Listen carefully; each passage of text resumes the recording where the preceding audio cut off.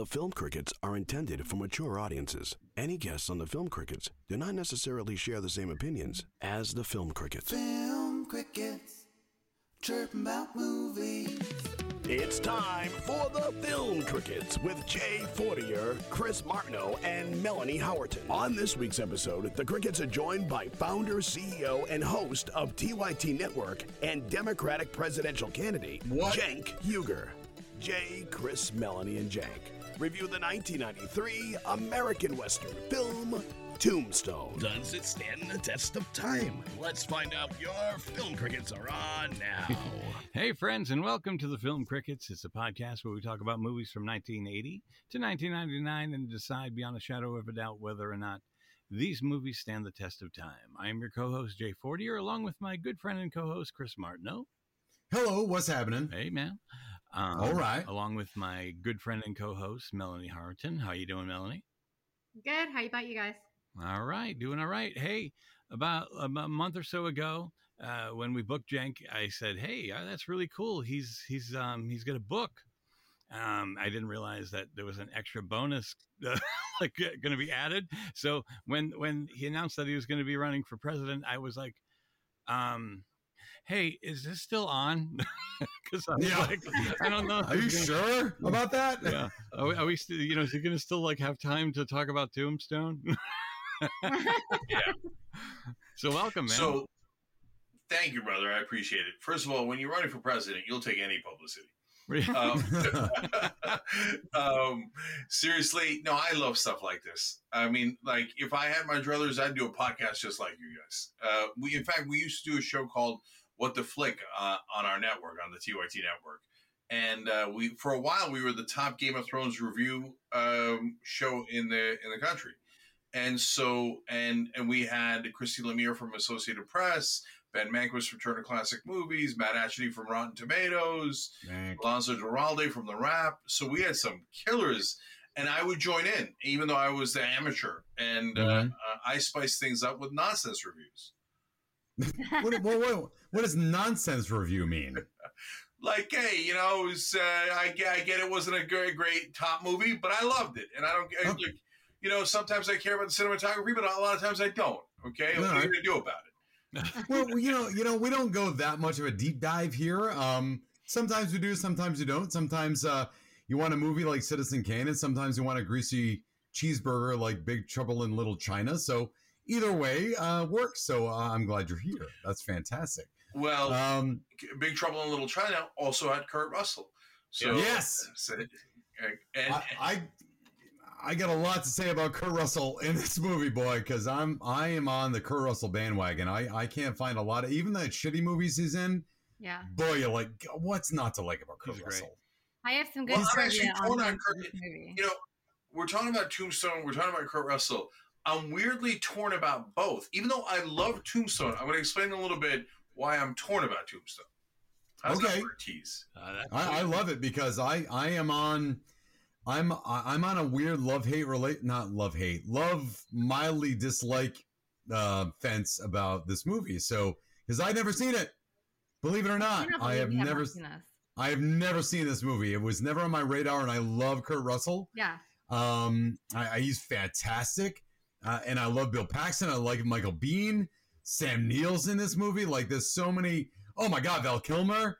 So many good people in this movie, and I never watched it. It was right around that time for me, 1993. I was a freshman in college, didn't have any money, didn't go out to go see movies necessarily, and it just never came back in. I knew it existed, never saw it. So let's get it. Let's talk about Tombstone. So before we talk about the movie, and I'm so glad that you guys kind of, I hate to say made me watch it, but my assignment was to watch it for the first time. Let's go into history. So Jank, what's your history with Tombstone? Did you see it in the theater? Did you rent it a lot? Did you own it? What's the deal? What's your connection to Tombstone? Yeah, I saw it at the Movie City 5 in East Brunswick, New Jersey. Okay. The right way to see a movie with a lot of butter on that popcorn. Oh yeah. And I remember watching the movie coming out. And by the way, I would have been a freshman in college too. Sure. Actually, maybe sophomore. But I was back home because I remember I watched it with my high school friends, and I came out of the movie thinking, I was kind of, I loved it, but it was kind of schlocky, right? And I couldn't quite tell if they meant to be schlocky or not. And so I thought the others were not going to like it. And then we go and do our usual ritual where we hang out in the parking lot and talk about the movie. These days you make a podcast out of it. And I remember Twan, my friend, going, I loved it. I was like, oh, you did? I loved it. And so I was surprised and we enjoyed it. But to this day, I still have that overriding question of, wait, was it intended to be over the top and kind of a comedy, or was it intended to be a straight up Western? Yeah, that's what I was wondering when I watched the movie. Like, what are they trying to tell me? But I want to go more into that analysis later, because we are at a position in movie history in the 90s where the Westerns were trying to come back. We had Unforgiven, Silverado, Tombstone. I can't remember the others, but it was trying to make a comeback. And Unforgiven won the Oscar for Best Movie, and it's so good. And this movie came after it. So I think there's this weird resurgence of this curiosity about the Western and what it meant to the history of America, like what happened back in the day. And I do think it does take some liberties with history, but doesn't matter because that's a movie. So you saw it, you liked it. You're wondering if your friends liked it. You and your friends were entertained by it in 1993. So let's move around the horn here. Jason, your history with Tombstone. I was never a Western guy growing up. See, because my dad would watch them, but it was always a matter of him taking over what I was watching, and then he put on these ancient Westerns. But it was never a bonding moment. It was never something we were like, hey, check this out because it's so good. It was always, give me that damn remote. Or like, it's my turn. God damn it. Cartoons or MTV over, right? So like, it was always like, I don't know what's this crap. So I'd walk away. It was never something I cared about. Now, I did see the trailer or like at least TV trailers for that. And I was like, that looks really good. And I never saw it in the theater, but I saw it. I rented it at home. And I remember it was like a blazing hot night in the summer. And I was like, hey, Dad, I got a couple of movies here. Check it out. There's one of them. It's called Tombstone. It's a Western. You know, it's like the easiest thing to sell to him. Right? And he was like, yeah, all right, I'll watch that. And so it was an instant love. Like, I was like, I freaking love this thing. So I look at other like I don't know, the Unforgiven movie. You love it so much. I think it's like very slow. It is. It takes a long ass time to get to. Like, I'm like, I don't even remember even if I got to the ending. I'll have to like try again, but it's just, I love the pacing of this. And this is like, this set the tone for me. Okay. So I compare every Western I see to like, but it doesn't have that speed of Tombstone. Like Tombstone comes like fucking, like it just nails you right from the jump. Guys, can I say that like Tombstone, this is like a Western made by Michael Bay. Yeah. Well, right. It's just like popcorn, gunfire. Love it, baby. Barely like, what's the motivation of anybody? Yeah, it doesn't matter. You know There's bad guys or good guys, and we're gonna have 6-shooters shoot about 14 rounds. Besides that, whatever. Before we get to Melanie's history, I just want to say the reason why we're doing Tombstone is Cenk quotes about 3 different films on his show. Okay. One of them's Pulp Fiction. Occasionally, he says, "Great." He says, it's about the money, Lebowski, which we've already covered both of those films. And I was like, and occasionally he says, I'm your Huckleberry. So I was like, we're doing Tombstone. Cenk, do you know the history of I'm Your Huckleberry? I have that. I don't. All right, we're gonna get into that. Let's save that. I want to hear what Melanie's experience was, and I actually have a couple other lines that I misquote that I love. Whatever. Either way. All right, Melanie, talk to me about Tombstone. Okay, so I'm thinking I might have seen this one in the movies. Okay. to me, it's more like a guy's movie, honestly, like a Western. Totally. Like, but I remember really liking it, and I loved Val Kilmer and like all the cast that was in it. And like, I think Val Kilmer in this was like, to me, like probably the reason why I wanted to go see it. I mean, Sure. Kurt Russell's in it. Love Kurt Russell too, but like, and I love like just every part of, Val Kilmer's part. So I think I was excited to see it for him, but I remember being really interested in it and really liking it. It's changed a little bit for me as I got older because I don't own it. And I don't think I've seen this in many, many, many years. I can't even remember it. I mean, it literally could be late 90s that I've actually last time I watched it. So I didn't remember anything except for like one thing, and that was the Val Kilmer part. All right. Cool. Yeah, that's where I am. Excellent. So look, I'm going to give you my history with it. My longtime friend and often listener, Brian, we used to have once a year, and it seems like, when you're young, it seemed like we did this every year, when really it was only about 3 times. Because how long have you known them, right? Yeah. Because I only knew him from 7th to about 11th, maybe 12th grade. So we've done this 4 times. But once a year, we'd sleep over each other's houses. I actually sleep over his house because it was easier to sleep over his house. And we'd have Western night, and we'd find old Westerns like John Wayne. We watched The Magnificent Seven. We watched True Grit. We watched The Good, the Bad, and the Ugly. We watched Fistful of Dollars. So I don't know where that even came from. But we're like, we're going to watch Westerns. And we watched Western. We watched like 2 a night. We decided we were going to watch these movies. And I remember the last Western I saw with Brian was Unforgiven in 1991. Eventually won the Academy Award. We walked out of the movie theater going, that was the best movie. It was so good. It was so dark. It really paints a picture of what the West was. And then after that, I can't think of another Western I saw, and it really wasn't on my radar. And I never saw Tombstone because I was a freshman in college, didn't have money to go see movies. Finally got to see it because of you guys. Thank you, Cenk. I rediscovered it. I'm not saying I was on board with the movie 100%. Certainly entertaining, and that's my history. Never saw it. So we're going to go to IMDb breakdown. According to IMDb, Tombstone came out in 1993. It's rated R. Not entirely sure why. Comes in at 2 hours and 10 minutes. The 1-sentence breakdown is: a successful lawman's plan to retire anonymously in Tombstone, Arizona, are disrupted by the kind of outlaws he was famous for eliminating. Directed by, and I'm sure Melanie has something on this, George Cosmatos and Kevin Jari. Written by Kevin Jari. Stars, oh boy, a bunch of people. Kurt Russell as Wyatt Earp, Val Kilmer, Sam Elliott, Bill Paxton, Powers Booth, Michael Biehn, Charlton Heston. What? Jason Priestley's in this movie.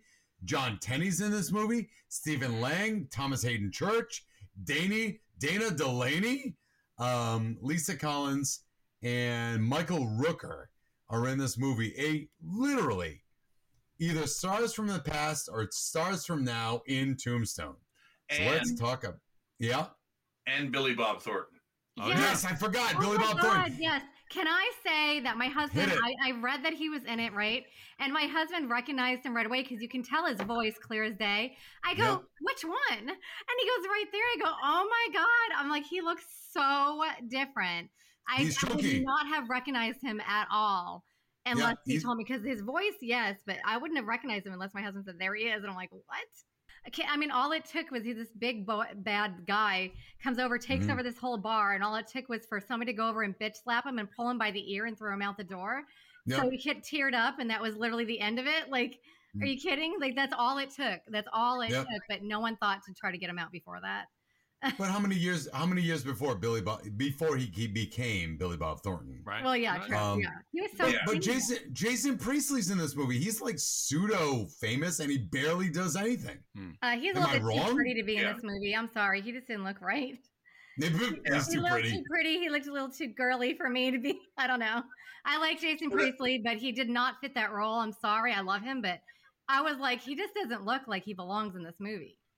So let me jump in on a bunch of those things. First of all, part of what I loved about the movie was the Billy Bob Thornton scene when he slaps him And that's one of the lines that I quote or misquote. I don't know if I got it right, but you're gonna sit there and bleed all day, or you're gonna do something about it. Yeah. And so I say that on the Young Turks all the time. And then Jason Priestley sticks out like a sore thumb. It was like Vince Vaughn in True Detective. Like I love Vince Vaughn, but I'm like, I cannot concentrate because he does not belong in this show. And so Jason Priestley's like almost breaking the fourth wall or something. Like it was so jarring. But the flip side to that is, and this leads to another interesting conversation, which is that some of the characters in the movie are gay, but you can't say that back in 1993, and you can't say it in Western. Okay, yeah. I was going to ask and that. so they implied that Jason Priestley was gay. Yep.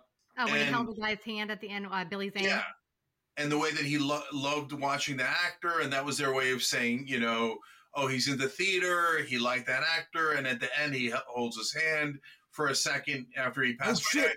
It's not Billy Zane. Billy Zane's in this movie. I forgot. Right. Yeah, Billy Zane. Holy shit. Yeah. And no, guys, like I recognize almost every actor in the movie.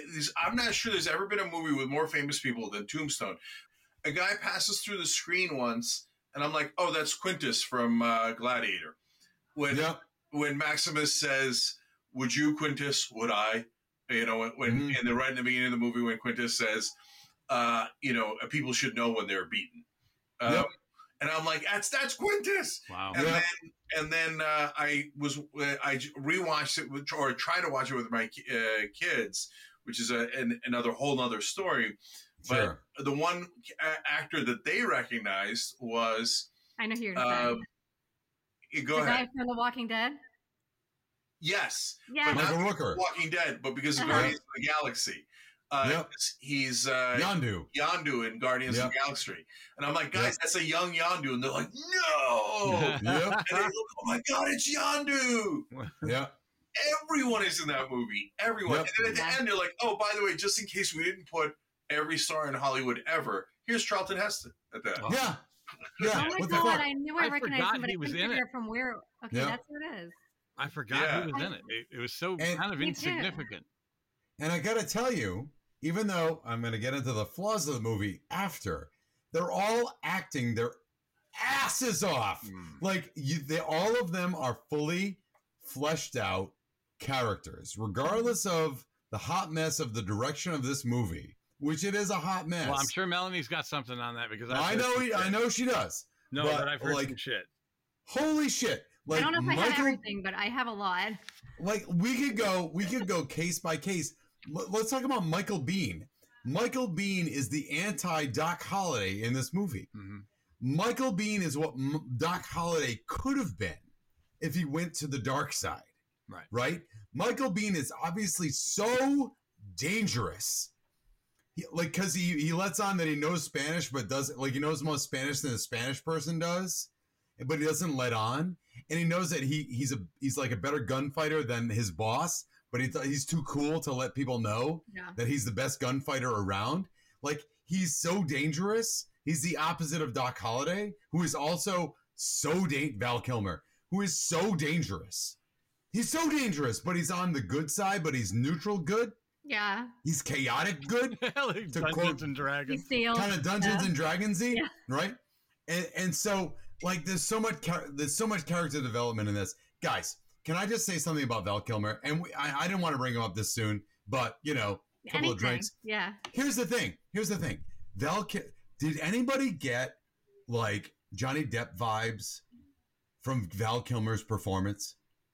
Like, I didn't until now you're saying it, but yeah. Think about it. Like, he's actually being Caribbean in there. Yeah, absolutely. He is Captain Sparrow with a little more intelligence and a southern accent. He's got his shit together. He's pompous. He's damaged. Yeah. Jack Sparrow is damaged. He's sarcastic. He's funny. Yep. He's sarcastic. He's funny, and he's above all of it. Yeah. But he's also vulnerable. Like, his performance in this is stealing. He's better than Kurt Russell is so hard to do. Yeah. But he's better than Kurt Russell and basically doesn't, except for shooting, like, the important people in the movie, Like, how important is he?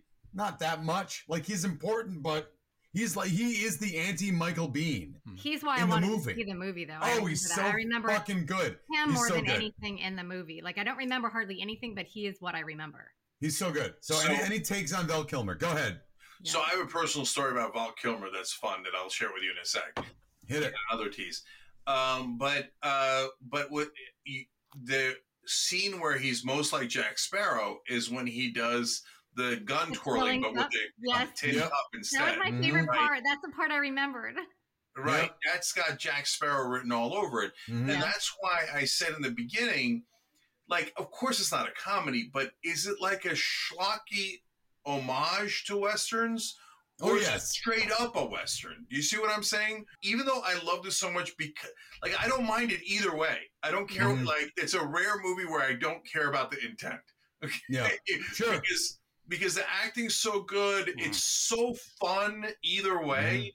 But I did kind of want to resolve it with you guys as to whether you thought it was a schlocky homage or just a straight up Western. No, it's a schlocky homage. I mean, it's taking all the Western tropes and just doubling down on all of them. I think it was supposed to be serious, though. I mean, I know it's comedy, but... Yeah, it's not a comedy, except for... Even Val Kilmer, I mean, he says funny things, but it's not a comedy. Right. No, I you know what? I don't think it's a comedy. Yeah. He is comic relief, even in the most serious moment. Like at the OK Corral, he winks. Like, right as he's got the shotgun, right? He's like, I got this. Like, like that's what started the shooting. Right. And it's like, I know you people are scared right now. This is my bread and butter. Like, like, I got this, but, so but Jason, I agree with you there in that, like, I'm so much better than all of you. This is what I do, right? Yeah. But on the other side of it, he's being a cartoon. Like, all of the characters in this movie. So to Cenk's point, I think it is an old-timey Western, fistful of dollars. It's Clint Eastwood, man without a name. It's Good, the Bad, and the Ugly. But it's been shined up and been turned into a cartoon. Doesn't make it not a good movie. I'm not saying I liked it 100%. Doesn't mean it's not. It's just been glossed over to make it cartoonish, but still to have an edge so everybody can watch it. Because to Jay's point, old Westerns are kind of boring. They are. They're not digestible by most people. But Tombstone is digestible for everybody, and that's where we're going with this. And I think that's Val Kilmer's part. But on the other side of it, it is dark. Like, why is Doc Holliday the way he is? Why can he say this is my bread and butter? Because he knows he's gonna die. He's got TB. Yeah. What's he got to lose? He's got nothing to lose. He knows he's on borrowed time. And for people that are on borrowed time, they live their best life. Because they know they're on borrowed time, right? Am I wrong? Like, I don't know. Like, that's, to me, is the genius of his character. And I'm glad that he wasn't the main character. Right. Yeah. Just, for that reason. Right. Because it'd be too much. It makes him gutsy. Val Kilmer's, you could argue, almost whole career. I mean, not The Doors, and I'm sure you could find many other examples. But is... Top Secret. I thought that was hilarious, though. It's being the awesomely cool second guy. Yeah. Right? Iceman, Doc Holliday, like, that's what Val Kilmer is awesome at. Yeah. Right?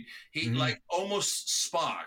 And it's kind of a funny analogy, but a number two that's so cool, they might outshine the number one, even though you really like the number one, right? Like James C. Kirk's an amazing character, right? Yeah. But Spock might outshine him, and that's what makes that show so great, that they have such a powerful 1 and 2. Same thing for Top Gun, same thing for Tombstone. Sure. Okay. I'll give you that. And so, Melanie, I didn't know that he ad-libbed the wink, which... He did. That's he awesome. Ad-libbed a lot. He so much. He ad-libbed him whistling when he walked up to the thing, too. Like, just so many things that he just did on his own for this movie. I wonder if there's one scene that's in the same scene at the OK Corral. There's one thing that he does that I absolutely love. and I wondered if he had ad-libbed that. And I had no idea that people knew what he ad-libbed or didn't ad-lib. But when he's walking up with a shotgun and he's got his coat on, and then he does this, he shrugs his shoulders so that the coat falls off, and then he's just got the shotgun. It looked so fucking cool. And it feels like that's Val Kilmer. Yeah. I'll tell you some trivia about him and Kurt Russell later, as far as to like how much they were really involved in this movie, like a lot more than you think. I think what I liked about Val Kilmer, and again, I know the direction of this movie is all over the place, and I'm sure Melanie's got something to say about that. What? It is loose. It is loosely the movie itself is loosely connected between its acts. But what I will say is what I appreciated the most about Val Kilmer's character is that he comes across first as an alcoholic. He comes across first as like he's sweating more than most people. He is more pale than most people, and we're not sure why. And we think he's just a degenerate drunk. Well, no. I mean, you being a first-time watcher, you probably missed the narration at the beginning where the guy says, Doc Holliday, trying to deal with his tuberculosis, maybe thinks the Western. I saw that. It was right in the beginning. I know, I did see that, but the fact of the matter is, once they go to the color, I know. I'm saying no, but like, it is mentioned that he has TB. So I know, but the fact of the matter is that we get to see him degenerate go through his different waves of degeneration. Like some days he's healthier, some days he's not. Some days he's healthier, some days he's not. And we don't know if he's drunk or if he's sick or what his deal is. Is he dying? Is he drunk? Is he sick? We don't know. But at the end of the day, he's still Doc Holliday. And it's a fully fleshed character to me. And I think it's mostly on the back of Val Kilmer. It's him doing the time to make sure the character does what the character should do, which I appreciate. I know Val Kilmer is that kind of actor. I got to say this. No offense to Dennis Quaid, but he had the unfortunate position of playing Doc Holliday after Val Kilmer. Yeah. And it was just not good. It's just like, I was like, but it's, it's like saying, hey, I got this new guy who's going to play Darth Vader. Okay, come on. Yeah. I'm like, what? No, you can't have it. He already did it. And it's like, Can we talk about the mustache work in this movie? They're real. God, these mustaches are the fucking best. They're all real. They're the fucking best. They're a character in themselves. Yeah. Well, Sam Elliott didn't even have to grow one. He probably taught people how to do a mustache. Oh my God. He's had a mustache forever and this shaped the same way. So he probably told everybody how to do it. Oh my God. If you want to be elected president, you need to grow a mustache. Sam Elliott. Look, I'm originally from Turkey. If I wanted to be president of Turkey, I have to grow a mustache. Oh, fair enough. It looked like there were so many mustaches in there. It looked like a Turkish police academy. Oh my God! They all have mustaches. I mean, when I was growing up, there wasn't a single Turkish cop that didn't have a mustache. That's so funny. Oh my God, that's the best. Let's talk. Damn it. The other Earp brother, not Sam Neill. Bill Paxton. Jank, you said it. Like we were talking about first tier, second tier. He is classic third to fourth tier actor. Like he is so good as the fourth guy. Am I wrong? Yeah, no, not at all. In fact, it's funny. Me and my friends were super randomly, having nothing to do with this, talking about how Matt Canada had gotten fired today. Offense coordinator of the Steelers. Yeah. And we were saying that if he was in a Tarantino movie, his name would be Canada Matt. And he'd be the second guy to die. Yeah. And then if he was, then we were talking about me and we're like, if there was a character named the Turk, he'd be the second to last to die. And he would be the main, right-hand guy, doesn't say anything except two badass lines, kills a whole heap of people. You thought he was going to die earlier, but he dies near the end, right? Yep. So, there are these movie, stereotypes, these ways that they structure these type of ensemble westerns, Tarantino type movies, right? Yep. And in that type of movie, Bill Paxton has fourth guy written all over him. Oh yeah, he's a red shirt. He is a Star Trek red shirt by casting. Like, there's no way. He's got skills, but not enough to get him to the end. He's any of you are old school wrestling fans, he's SD Special Delivery Jones. He's Iron Mike Sharp. Okay, he's the guy that's supposed to lose to the main bad guy. Like the SD Special Delivery Jones was a good guy, and you always thought like, oh, he could win. He could win. Nah, he's gonna lose. He's gonna lose to the up and coming heel, right? And that's Bill Paxton. I would like to reflect the fact that according to my Zoom meeting, the right-hand side of my screen knows exactly what the fuck you're talking about. And the left-hand side of my screen, Melanie and I are like, what the hell are you talking about? Melanie, do you have any idea what they're talking about just then? No. Okay, good. Just checking. Yep. No, I know what you mean. Like that, like the punching bag that eventually they're not going to win, and you know it, and that's okay because you expect it. But the nuance there is, but they're pretty good. Yeah. They're not just a schlep, right? In wrestling had a lot of schleps that were all no names. Yeah. But when SD came out, you knew he was going to lose to a rising star. Yep. You're rooting for him, but Put in the somebody end, over, right? yeah, there's no way. So guys, Kurt Russell. We're gonna talk Kurt Russell. So Kurt Russell is the best.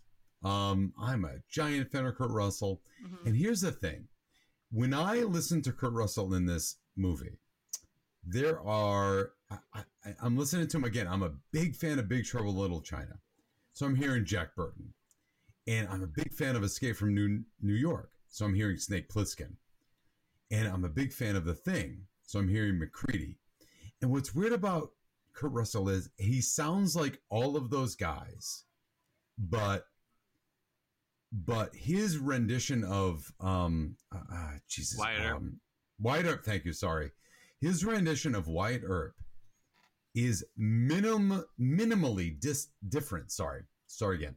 Minimally different from all those guys. Like, they're all those guys, but a little bit different. I want to say he's McCready when he says holy shit twice. When he says holy shit, doesn't he say, oh no, he says oh shit, right? I guess. I don't know. He says it twice and it sounds like McCready. And other times when he's acting, he sounds like Snake Plissken. And Snake Plissken is basically Clint Eastwood. And other times he sounds like Jack Burton, which is John Wayne. And but he's not all those guys. He's so close, but he's that much different. And to me, as an actor, that must be so hard to be just like the other guys, but just that much different. And to me, that's masterful. I don't know. I would like you to digress on the performance of Kurt Russell. What do you think? Yeah, I'll jump in here. I think Kurt Russell is kind of perfect for this movie because his entire career makes me think, is it a schlocky homage or is it straight up? Like, Kurt Russell has that like thing where he's not a super serious actor. Like, nope. And he's got a kind of an over the top feel to him. And so another movie where he is very similar in my mind, how he acted as Tombstone was Miracle, about the miracle. Sure. Oh my God. One of the movies I cry to. Thank you very much. Yeah. Yeah. And it's a very similar feel, and partly because Kurt Russell's in it, where you're like, I get it. Like, I love this movie as a straight up inspirational sports movie, but at the same time, it's so over the top. And Kurt Russell is the guy you want if you have a main character who's going a little over the top, right? It's not to say that he's not a good actor. No. It's just that's what he does. Yeah.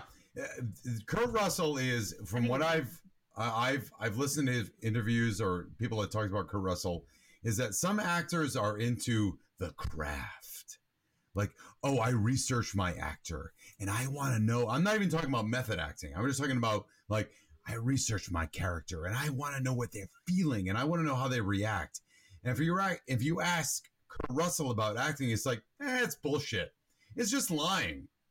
That's what he says. Like, acting's just lying. I'm being somebody else and I'm lying about it. He's not very precious with the craft, which I appreciate. He understands, though. Like, this is just make-believe. Fucking whatever. And you can see that coming through in all of his roles, particularly this one, and particularly the ones that precede this, is that you can see that he respects the craft, but he also doesn't take himself that seriously, but he knows when to turn it on. And he's just so friggin' believable. He is, guys, isn't he all over the place in this movie? Is he doing it because of a sense of justice? Is he doing it because he wants the money? Is he doing it because he wants to revenge his friends? What the fuck is his deal in this movie? The deal is all he wanted to be when he first came in this. He just wanted to go to another town and start over and make some money. He didn't want anything to do with the law whatsoever. Yeah. He was retired. His brother, Sam Elliott, saw what was going on in the town. He wanted to help. He got involved. Then, of course, his other brother ended up getting involved, and he still wanted to stay out of everything. And he told them, stay out of it. He even wanted to move. He didn't even want to stay there. He just wanted to stay out of it and just have a brand new life. And it was when, he's the threat to his brothers. He knew he had to step in. And then he basically took over when one brother died. He wanted to send the other one to safety with his wife while they were still alive, and he was going to finally revenge his brothers. But he didn't want anything to do with it in the beginning, and it's not like he's all over the place. His mind changed as the movie went on. Right. Yeah, So, I agree with Melanie. I agree with Melanie. If there was anything serious in the movie, like a serious theme, it was that you are who you are, and you can't change it. Like Wyatt, the whole movie is trying to change who he is. And all three brothers are. But the first one who crumbles is Sam Elliott's character, where he just can't help himself because he's a lawman. He can't stand the injustice, right? And you know why it's going to crumble and become a lawman, and he does, right? And so that's the theme of the movie, which is that you can't escape your destiny. Right. Sure. That's the theme of Unforgiven as well, is that as much as Clint Eastwood tries to get away from his past, he's going to hell and he knows it. He's unforgiven. Therefore, it doesn't matter if I'm trying to be good, I'm bad. And in this case, you have these three guys, the Earps, who are like, we're trying to be profiteers. We're trying to make a bunch of cash, but we're good. Yeah. So we have to, when we see injustice, we must act. As much as we try not to act, we must act. So saw that everyone was scared in the town, and the way that they were living, and like the little boy almost got run over by the stupid cowboys who were just taking over everything. I mean, they were just like big bullies, and they just couldn't stand. They couldn't stand looking at them. Even when they were at the theater, Kurt Russell just kept looking at like, "Oh my God, shut up!" Like all the remarks that what's his face was making in the red shirt. What was Curly the name Bill? Of the movie? Billy. Yeah, Curly Bill. He was just like, "Oh my God, just shut up!" And he just knew like everything. He just knew they were just nothing but trouble. Yeah. No, by the way, he was looking at. By the way, like, this isn't. I want to say the bravest person in this movie is probably Billy Zane, because if you're presenting yourself like in tights in a crowd full of people that have guns and shoot at the ceiling, shoot at the stage, and you can still sit there and do. They shot at his little statue there. Yeah, the little. Whatever the hell that was. The bus. In his hair. He's still going, the Saint Crispin's Day speech. Like, holy shit, he's still doing it. It's like, wow. Yeah. But like, I had never picked up on the Priestley being gay character until today, because like when he held the hand, and then also you had they showed Dana Delaney's face. Look at it. Like, look at the hand holding for a second. And that was like a thing that they were like, but I never actually picked up on that. So I never picked up on that either. Even Until just when I watched it the other day, I saw that, but I thought he was just sad for him, and I thought that she looked at him like, oh, he does care. You know what I mean? Like he was a good guy and this guy does care about him. But I still didn't pick up on that. See, when he touched his hand, and to me, it confirmed what I had already thought as I was watching the movie. But he kind of justified Jason Priestley feeling like he was so different than everyone else. In a sense, he was supposed to be different than everyone else. He was the character who cared more. He was the character that was not so cold-hearted and eventually couldn't take the injustice after, what happened to Zane, etc. So it kind of justified that he stuck out like a sore thumb to me. And in terms of the whole arc, you can't wait for, at least I remember watching it the first time around. I don't know if I saw it in a trailer. And I know, of course, the second time that I watched it, I'm waiting for it the whole time. I think I probably got on YouTube and rewatched this scene too. The whole time you're waiting for Wyatt Earp to go become Wyatt Earp again. And so when he says, I'm coming and I'm bringing hell with me. Yeah. That's what you want. That's the payoff of the whole movie. Like him shooting guys afterwards is like almost an epilogue. Like, okay. Yeah, like the climax is when he says he's bringing hell with him, and the crowd's like, yes, right? It is. It's like the same moment when Kurt Russell, we beat the Russians in Miracle, and he goes in the hallway and does the yes, right? Yeah. And that's that character's version of the payoff, right? That's Kurt Russell being Kurt Russell at his peak Russell, and that's what we wanted. I have an alternate recording from that. You want to hear it? Sure. All right. The Cowboys are finished. You understand me? I see a red sash. I killed a man wearing it. So run, you cur. Run! Tell all the other curs. Justice is coming. You tell them. Justice is coming. And hell's coming with me, you hear? Hell's coming with me! Of course! What is that? What the hell is that? That's for my show. Oh, Jesus Christ. All right. And the name of my book is Justice is Coming.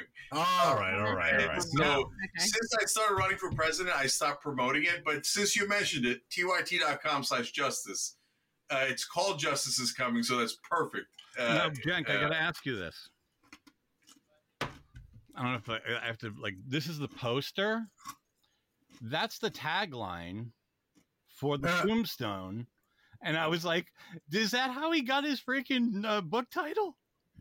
Oh, no, but this is one of the best reveals in podcast history.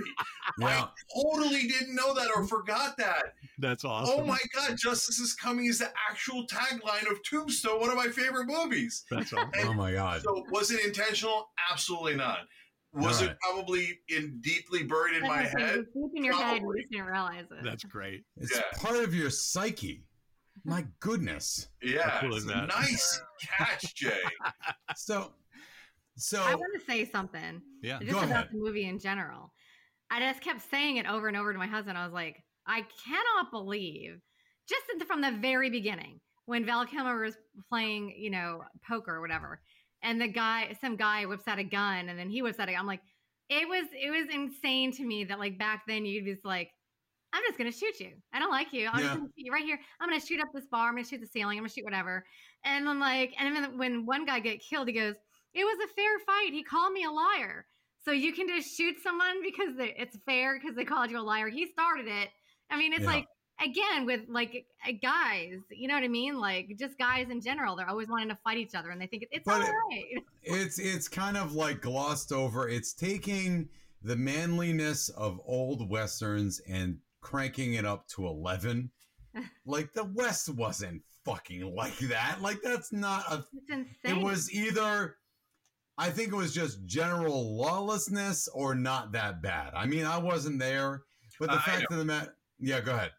Yeah, I looked this up because we cover news and politics on UYGUR. So we unfortunately have to cover mass shootings all the time. I was just thinking about that. Yeah, it turns out that the legendary shootout at the OK Corral, only 2 people died. Sure. These days it wouldn't even register it. That's not even a mass shooting. Mass shootings when 4 people get shot or 4 people die. So OK Corral would have been a blip. So Melanie, as it turns out, it's much, much, much worse now than it was back then. Well, and that's what I was thinking. I'm like, it's almost turning back into that because I'll never forget watching. I don't watch the news that often, honestly. And I remember, I think it was during COVID time. I was watching a little bit. And I remember I met this guy, it was in Atlanta. was walking down the street and he had a machine gun in his hand. I know you're not supposed to call it a machine gun, whatever the hell this freaking called, but it was a huge ass machine gun in my eyes. And I was like, I know the real gun people are going to get on me. Like, it's not technically a machine gun. Anyway, I was like, oh my God. I said to my husband, I'm like, what is that? I'm like, is that a machine gun? And he goes, yeah. I go, somebody's just allowed to walk around with that in public? He goes, yeah, they're legal. I'm like, that's insane to me. Like, and that's the problem. And like, I mean, I don't want to go on about that, but that's insane that you're allowed to walk around with something like that. There's no anything like that unless you want to do something. Every morning in DC. Every morning in DC. No you hear something about that. Like, yep. So armed to the teeth actually is a saying that comes from Scotland. The Teeth is a river in Scotland.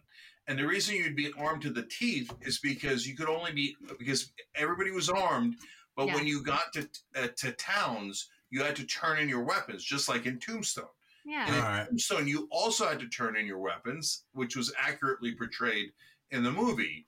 That's why things are way crazier today than they were back then, because at least when you got into a major town with more people, not every time, but a lot of times they would take your guns from you. And then they would give it back to you when you're leaving town. Whereas now, to your point, Melanie, some guy can walk down the streets of Atlanta with an assault weapon. Yeah. I mean, in some Westerns, they have those Gatling guns, which are my favorite. The ones that go, that are circular, right? Yeah. And that's, I joke around on the show, but it's not exactly joking these days, that somebody's going to bring a Gatling gun one day to like a Walmart. And the Second Amendment guys are going to be like, of course, that's what the Valley wanted. They wanted Gatling guns at Walmarts, right? Yeah. Right. Yeah, no, it's totally out of control now. I'm but not by the way, people having guns, but I just don't believe, no one's ever going to convince me that you need that type of gun for anything.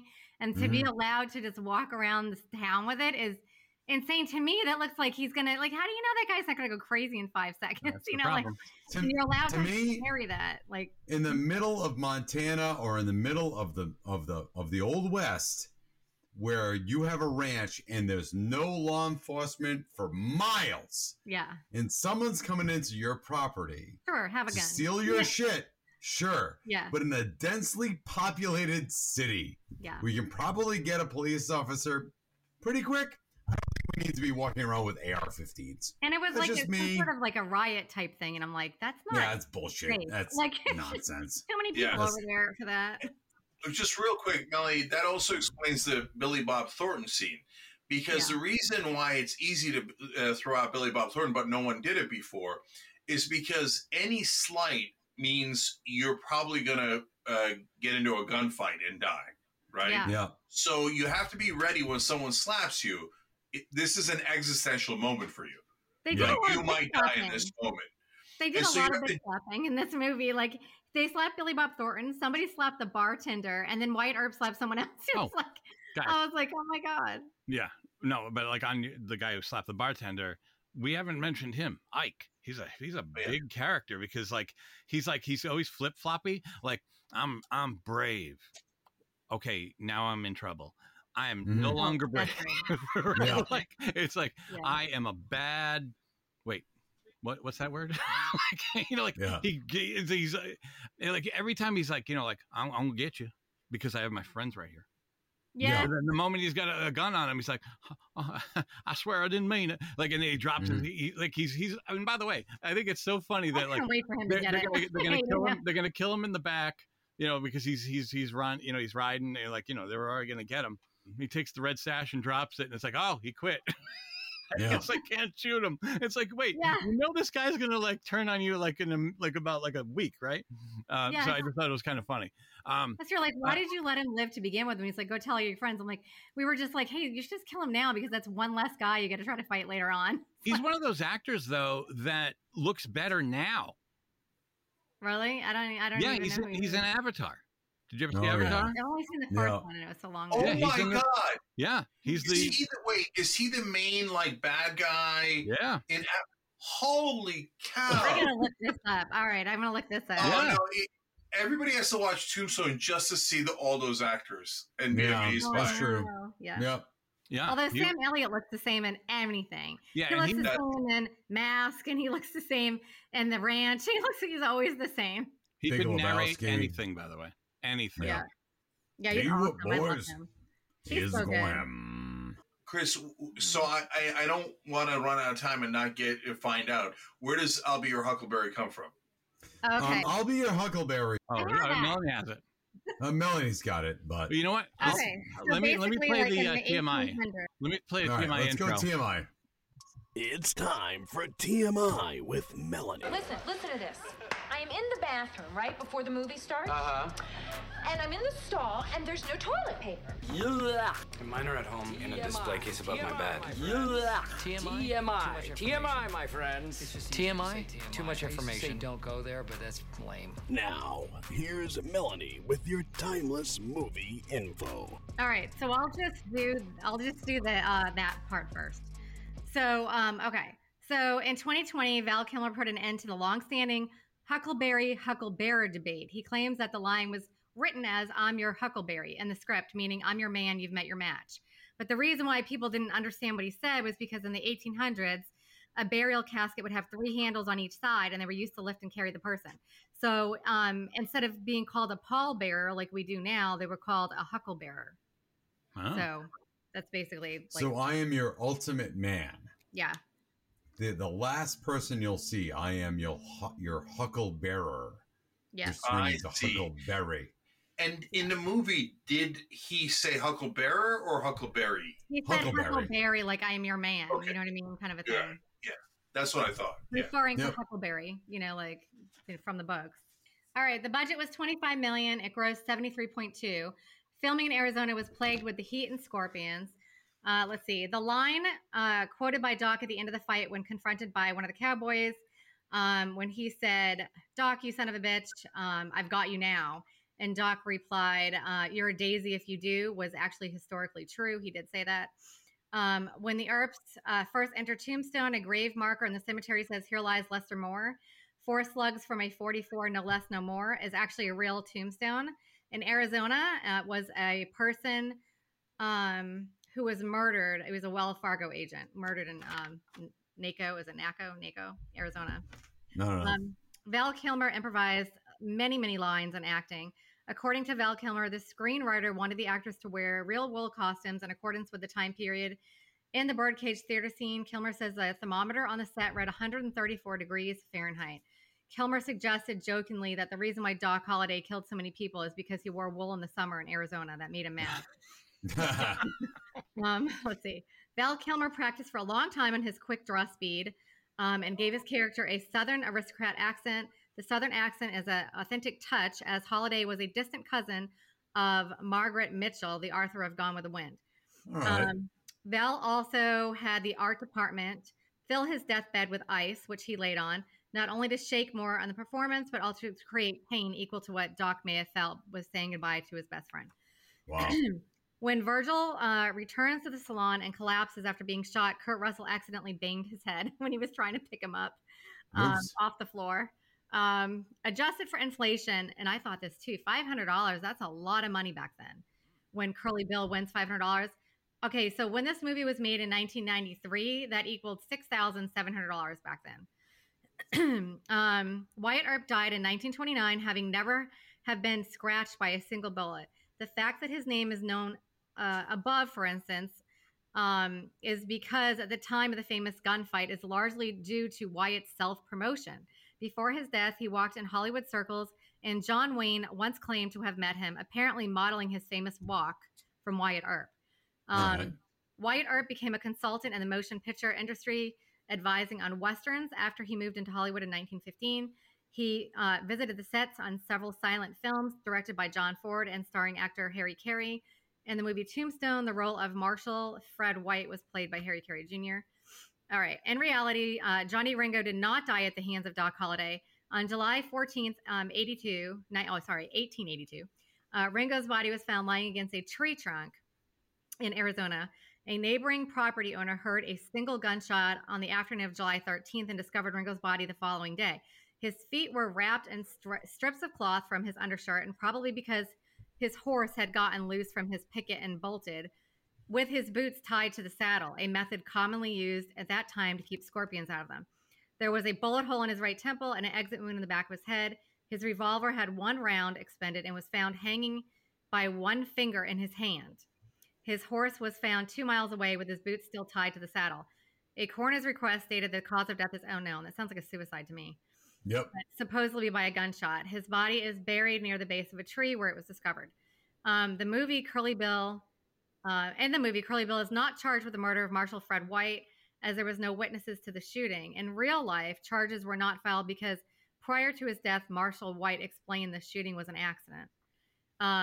During the famous gunfight, members of the two opposing parties were initially only about 6 feet apart, and 30 shots were fired in 30 seconds in the OK Corral fight, for real. Mm-hmm. Director George P. What do you say? Cosmatos? Yep.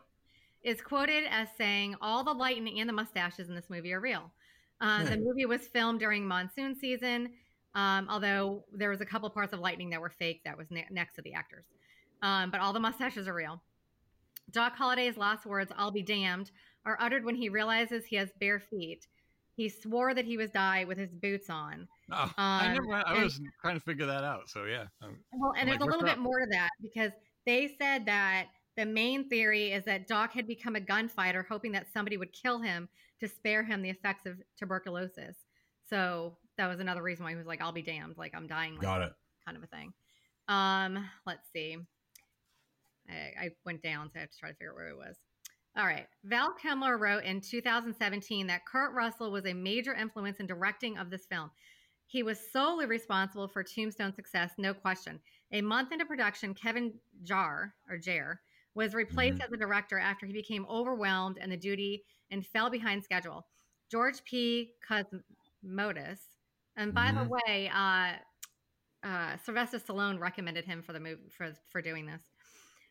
Was brought in and hit the ground running. According to Kilmer, "I was there every minute, and although Kurt's version differs slightly from mine, the one thing he's totally correct about is how hard he worked the day before the next day's shot list, and tremendous effort he and I both put into editing, as the studio Hollywood Pictures would not give us any extra time to make up for the entire month that we lost with the first director. I watched Kurt Russell sacrifice his own role and energy to devote himself as a storyteller, even as going so far as to draw up the shot list to help our replacement director, who came in with only 2 days prep." So they did a lot for this movie. It wouldn't have been as the way it was if it wasn't them. Wyatt's wife, Maddie, suffered from severe headaches in real life. It was called I'm not going to say this right, a laudanum addiction. Laudanum. Basically opium. It's opium. Yeah. Originally, it was a 10% raw opium, equivalent to 1% pure morphine, that was soaked in ethanol. It had been used in medicine since at least the 17th century as any kind of pain medication. They gave it as cough suppressants, cramps, anything back then. In fact, it took them 200 years for it to be like kind of banned. But even babies were born with, what do you call it? Like withdrawals. Withdrawals. Yeah, they were born with withdrawals because the moms were taking it while they were pregnant. For any kind of pain. The way in which Doc Holliday was introduced in the first showing with his hand flipping the coin before panning up to his face is almost identical to his first appearance in Top Gun 1986. The only difference, instead of the coin, it was a pen. The famous quote from Wyatt, "I already got a guilty conscience, might as well have money too," was stolen from The Last Hunt 1956 movie. And this is kind of cute. In 1988, Kurt Russell named his son Wyatt Russell after Wyatt Earp, the character he would eventually play in this movie. Wow. That's cool. All right. Super. I considered naming my son Wyatt, but 2 of my friends beat me to it. So then I was like, I can't do a third Wyatt. It's too Now I much. can't do it, yeah. Check it out. It's the Wyatt trio. So we named them Curly. No, I mean, what? So instead I named my book Justice is Coming. Oh, perfect. Yeah, that's right. It's time now for Final Judgment. Are you ready to rubber stamp this bitch? Here's the Final All right, Judgment. time for Final Judgment. A lot of people in this movie received Final Judgment. mostly from Yep. Doc Holliday. Yeah. No, but like it's the moment where we talk about how well this movie holds up, and let's start with Jank. Yeah, it's a 9 out of 10. It holds up great because as long as you're along for the ride, as like if you're expecting Unforgiven, you're not going to get that, right? Nope. No, it's not like a serious movie that's trying to be a classic.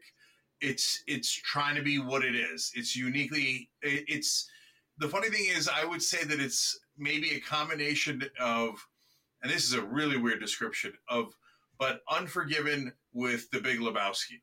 Like you take those sensibilities, like a Western, Wow. All right. Yeah. right?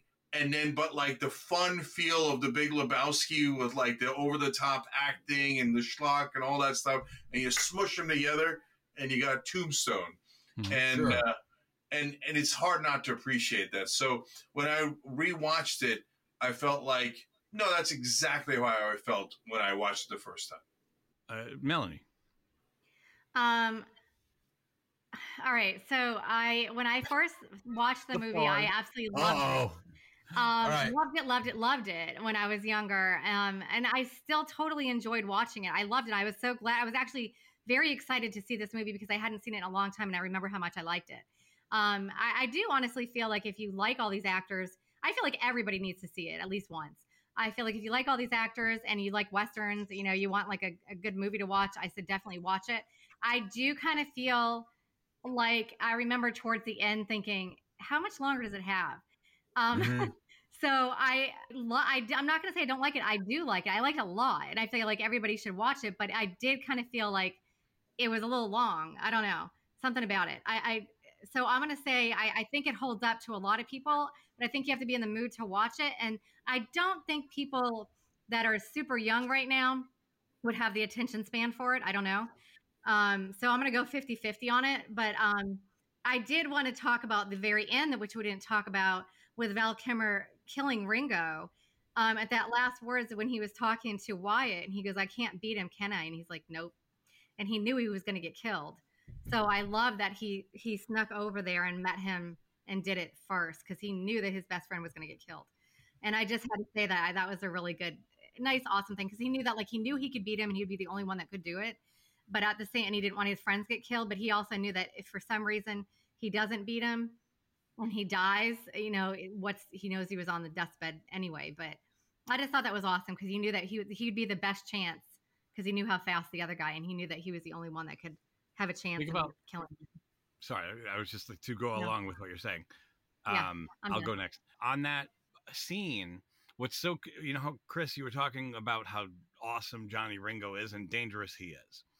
Yep. Think about how dangerous Doc is, because Doc is like a minute away from death. You can see it on his face. He's sweating. He's weak. And he's pale. He's still. Oh crap! Please Sorry. Go away. No, I just since we're this close to the end. He'll be back in a second. That's so weird. I've never seen that. Like this. It's like fucking like internet or something. Like it's like like it bounces up and down. Sorry. No, it's all right. Even if I don't see you, but at least I know it's recording. It's there. And it's recording you. Anyways, I want to say, how awesome is that? He's in his weakened state, sick as a dog, can pull out the gun, shoot him, put it back, and then taunt him for another minute. Like, come on. Yeah. Sure. It's the greatest moment. He's like, come on. He still has enough energy to go, come, what's the matter? It's the greatest, man. It's such a great feeling. I love this. And it's funny. Chris, you had said I wasn't, that into it or whatever, like, or you didn't like it that much. And I was worried for a second. Is this gonna like am I gonna have like revisionist history now? Am I gonna watch this and suffer? And I watched it. I was like, no, I loved it. Yeah, I felt just as good as I ever did. So I'm gonna say it still feels the same. I was just as excited to watch it, and I didn't even have to watch the whole thing. Like I could hear it in the background and know exactly what was happening. So it was great, and it was so much fun. And Chris, super. All right. So I think if you are into the actors, and I think that if you are drinking their Kool-Aid, it's really an interesting watch. I think everybody does a super job. I think the direction is a mess. I think that the fact that they have a scene and they're playing pool and Kurt Russell says, do you believe that they let him off without, they said he was innocent because there were no witnesses? Like, to me, that's poor direction. And the fact that we have a scene where we have Kurt Russell say, no, and he walks out in the middle of everything and doesn't get shot 9 times is, to me, a little bit crazy. So that, to me, is the comic book aspect. But they're going off of true stories, though. I know, but that's bullshit. Old. No, look. It's going back from old Westerns where a 6-gun can shoot 9,000 times and no one reloads, and a 2-barrel shotgun can shoot 6 times and no one reloads. Yeah. And I get it. It's okay. It's a cartoon. I understand that. It doesn't matter what I think about the movie in terms of filmmaking. You can tell that they had direction problems. You can tell that Kurt Russell took over a little bit. I think it's kind of patchwork together. But having said that, I'm going to side with Melanie and say that most people don't really care about Westerns anymore. I also think that it's piggybacking on the fact that Westerns had a resurgence in the early 90s, and that people really wanted to go see epic movies that were over 2 hours, that were these stylistic things to watch back in the early 90s. And I don't think people care about that anymore, unless it's a Marvel movie, which is unfortunate.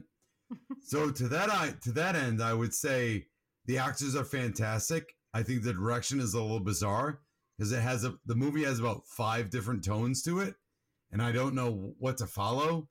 And I don't think it holds up because I don't think anybody's going to watch the movie anymore. I think we are, but I don't think anybody else is. Yeah, so like to we that like end, it, but would somebody young want to like it? I don't think so. So to that end, I don't think it holds up. All right. That's it. So, yeah. I'll say the last couple of things if you guys don't mind. No. Yeah. Go. Yeah, number one, to that point, I did have trouble having my kids watch it. I thought they'd like it with me. 13-year-old son and 11-year-old daughter. My daughter actually hung in there with me the whole time, but my son went to go play video games. Attention span nowadays. That's what I'm saying. Yeah, totally attention span. But I would say that if if you're a kid and you're out there and you have heard of Westerns, but you don't want to watch all the old Westerns, just watch Tombstone and you'll get it. Sure. You have all these great actors. It's like I keep saying, it's a little bit over the top, schlocky version of Westerns, but at the same time, that's how Westerns were. They weren't Unforgiven. They were like Tombstone, right? Yep. And so just watch Tombstone and you got it covered. Okay. Yeah. Easy. And so next thing is I'm in LA. I just got there. This is about 20 years ago. I came from the East Coast and I live off of Sunset. That's where we started the Young Turks in a little 1-bedroom apartment. And this maniac cuts me off in the middle of the road. I mean, massively cuts me off in a dangerous way. He's got like this really cool old car and it's a convertible.